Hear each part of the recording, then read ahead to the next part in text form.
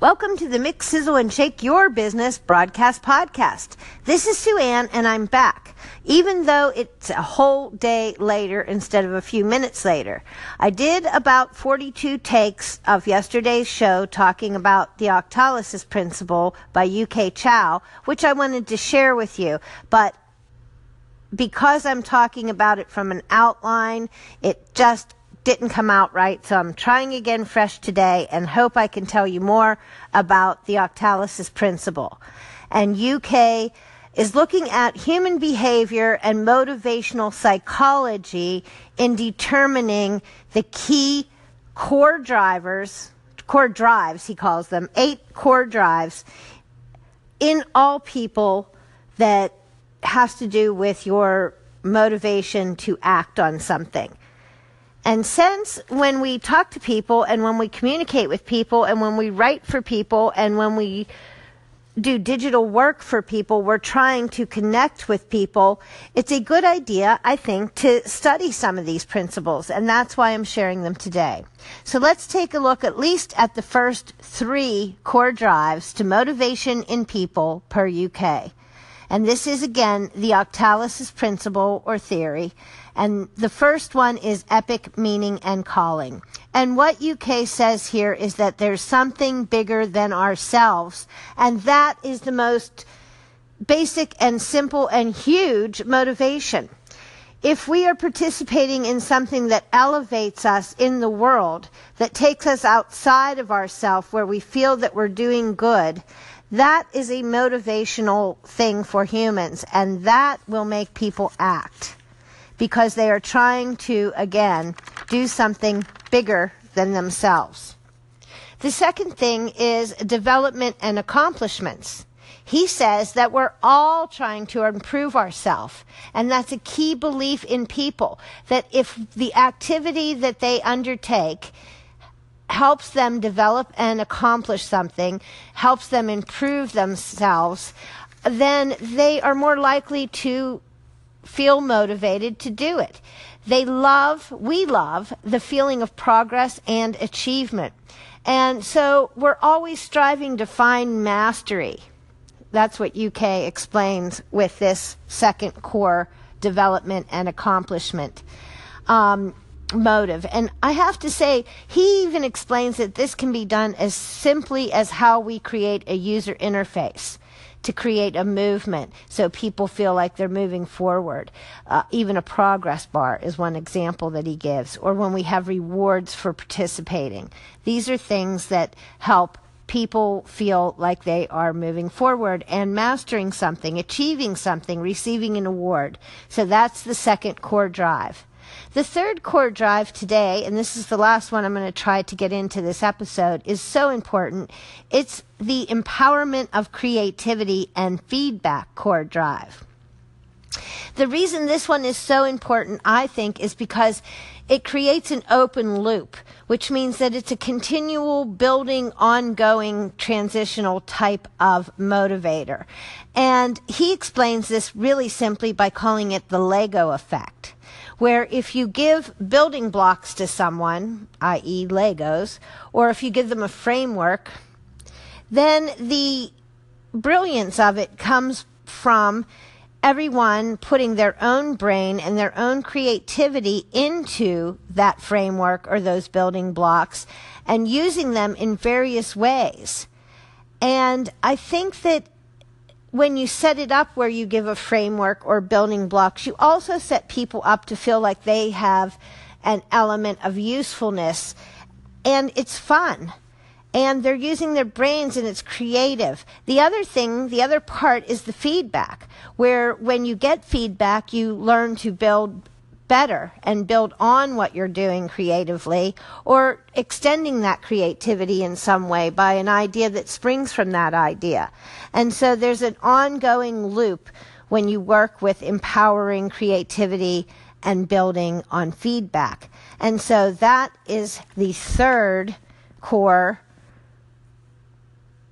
motivational thing. Now keep in mind, as I mentioned, he talks about these motivations having both extrinsic and intrinsic motivation. So that's a layer 2. Next episode, I'll talk about the next. As we continue our discussion about the Octalysis framework by UK Chow, this is Sue Ann at Right Mix for Business, and you're listening to the Mix, Sizzle, and Shake Your Business broadcast podcast. Yesterday, we covered the first 3 core drivers of 8 in UK's framework, and they were, number 1, epic meaning and calling, which is something beyond just work, something that brings you a higher calling, something beyond yourself, bigger than you, that you put into the world, and that's a drive for motivation. Then he named number 2, development and accomplishment, where we feel that we are finding mastery in something and we're making progress and achievement by doing it, and that's very motivating. And third, I mentioned empowerment of creativity and feedback, which is even more powerful, I think, than any, because it works in an unending loop where creating and brain power build upon itself to become better and better, and it motivates you to continue. It's fun and it's learning and it's using your creativity, so empowers your creativity to come out. The fourth thing today's first one and the fourth core drive, is ownership and possession. Ownership and possession is a core drive because it creates an attachment to something. You have buy-in because you feel like you're part of it, or you have ownership in it. Sometimes you have a possession that you begin to buy in and be part of that culture, even if it's, say, for example, collecting baseball cards or something like that. But that motivation to become part of that elevates your investment in said item. So ownership and possession, where you're part of the process, elevates your buy-in. And that makes it very motivating to be part of something. I know when I've been asked to get in at the ground floor and test a new application, for example, a new app that somebody's developed, or try some new software, I'm pretty excited about it, and I feel like I have a part of learning about it and getting the news about it out there and finding out about it firsthand and being able to share it with people that I talk about it or write about it with. And so I feel like I'm part of that product, even though I'm really just a tester, an early tester or maybe a free tester, but still I have some buy-in and I want them to succeed if, of course, I like and can endorse the product. But that would be an example again. The fifth social drive or motivational drive in people, core drive that we all share, is that of social influence and relatedness. And I don't think that UK is talking about influence from stars, although that could be part of it, but he's talking about social influence that comes from your own peers, your own peer groups and peer pressure, and your need to feel a relatedness to others, to a group. And so a lot of times you're more likely to try something if people tell you to try it. If somebody that you trust tells you to try it, then you may try it just on their word. So that's influence and relatedness taking effect. There's also things that enhance group quests, and they try to get people to move en masse.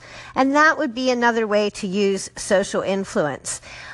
With the case that Yu Kai presents with Amazon, he talks about where recommends and what others bought that you see at the bottom of your Amazon screen when you're looking to buy a book or something, the recommends or what others bought. He said that it was a 60% increase in buying from Amazon based on that little new recommends and what others bought pop-up. And that's a form, he says, of social influence and relatedness, because you're getting suggestions in a similar product or things that similar people bought or related to the product that they bought. So I think that it's about trust in peers, reviews by others, and influence that testimonial kind of thing brings. You want to go along with the crowd, sort of. So that's the number 5, social influence and relatedness. So I'll talk about 6, 7, and 8 in the next segment. If you've been listening to the Mix, Sizzle, and Shake Your Business broadcast podcast, you know that I've been talking about the Octalysis Framework by UK Chow and how the psychology and motivational and behavioral aspects of human behavior affect our ability or our desire to participate or to be active or to contribute or to do something. So we're talking about motivation in people, and UK has identified 8 core drives. We talked about some of them. Epic, meaning, and calling was the first, something bigger than us. Development and accomplishment as we reach to find mastery. Empowerment of creativity and feedback, enabling us to impact a framework by using our own brain power and creativity to take it higher, and feedback to better it yet. We've talked about how ownership or possession is another core drive that makes people want to participate because they have an attachment and they have more buy-in when they feel ownership or possession, at least in part. And we talked about social influence and relatedness and how it's more about your peers often than it is about a star type influence, and how we have a group think sometimes and want to go along with the group, with the crowd, and believe and trust when our own peers tell us something. Now, the last 3 drivers are what UK often refers to as a little bit of a black hat type drive. And those are things that we use that motivate people, but sometimes they're a little bit more scary. Sometimes they push things quicker, but aren't quite as satisfactory. And that touches on things I talked about that UK mentions in the layers of intrinsic and extrinsic value to people. So scarcity and impatience is our 6th drive, core drive in humans. And that is that when it's hard to get, we have an inclination to want it more. And also this talks about perceived value. For example, price as a driver. Sometimes when something's priced higher, we perceive that it's more valuable. And then we want it more, even though it's a higher priced item. And maybe we could buy the same thing for less. But, for example, Apple has created a perceived value that their product, even though there are similar things on the market, is worth the higher price tag. Also, it gives you that little edge of, being a part of a secret club or an exclusive society. And so scarcity and impatience and being part of an exclusivity are part of that drive. Also, the next core drive is also one that's a little bit black hat, although it can be used in a more white hat way as well, I believe. But it's about unpredictability and curiosity. And if you create something where you have an expectation, where people can't wait to find out what's next or what's around the corner, if you create things that they expect or that are unexpected surprises, both of those things work. And he talks about using mystery box design, like there's a gift or a reward, but you don't know what it is. Or an Easter egg design where you expect to achieve a certain gift by participating. This is often a joyful experience when you use unpredictability and curiosity. Then the final drive that he talks about is loss and avoidance. And this is a drive in people when they want to do it to avoid something bad happening. When they're trying to avoid a loss. If I don't do this, I won't keep up with my job or my peers to continue to do well in my company. Or FOMO, fear of missing out. If you don't do it now, you never will, or you won't know how to do this. You don't want to lose something by not participating, even if you're not excited to do so. So these are the core drives, and I think now we've covered all 8 in UK's model.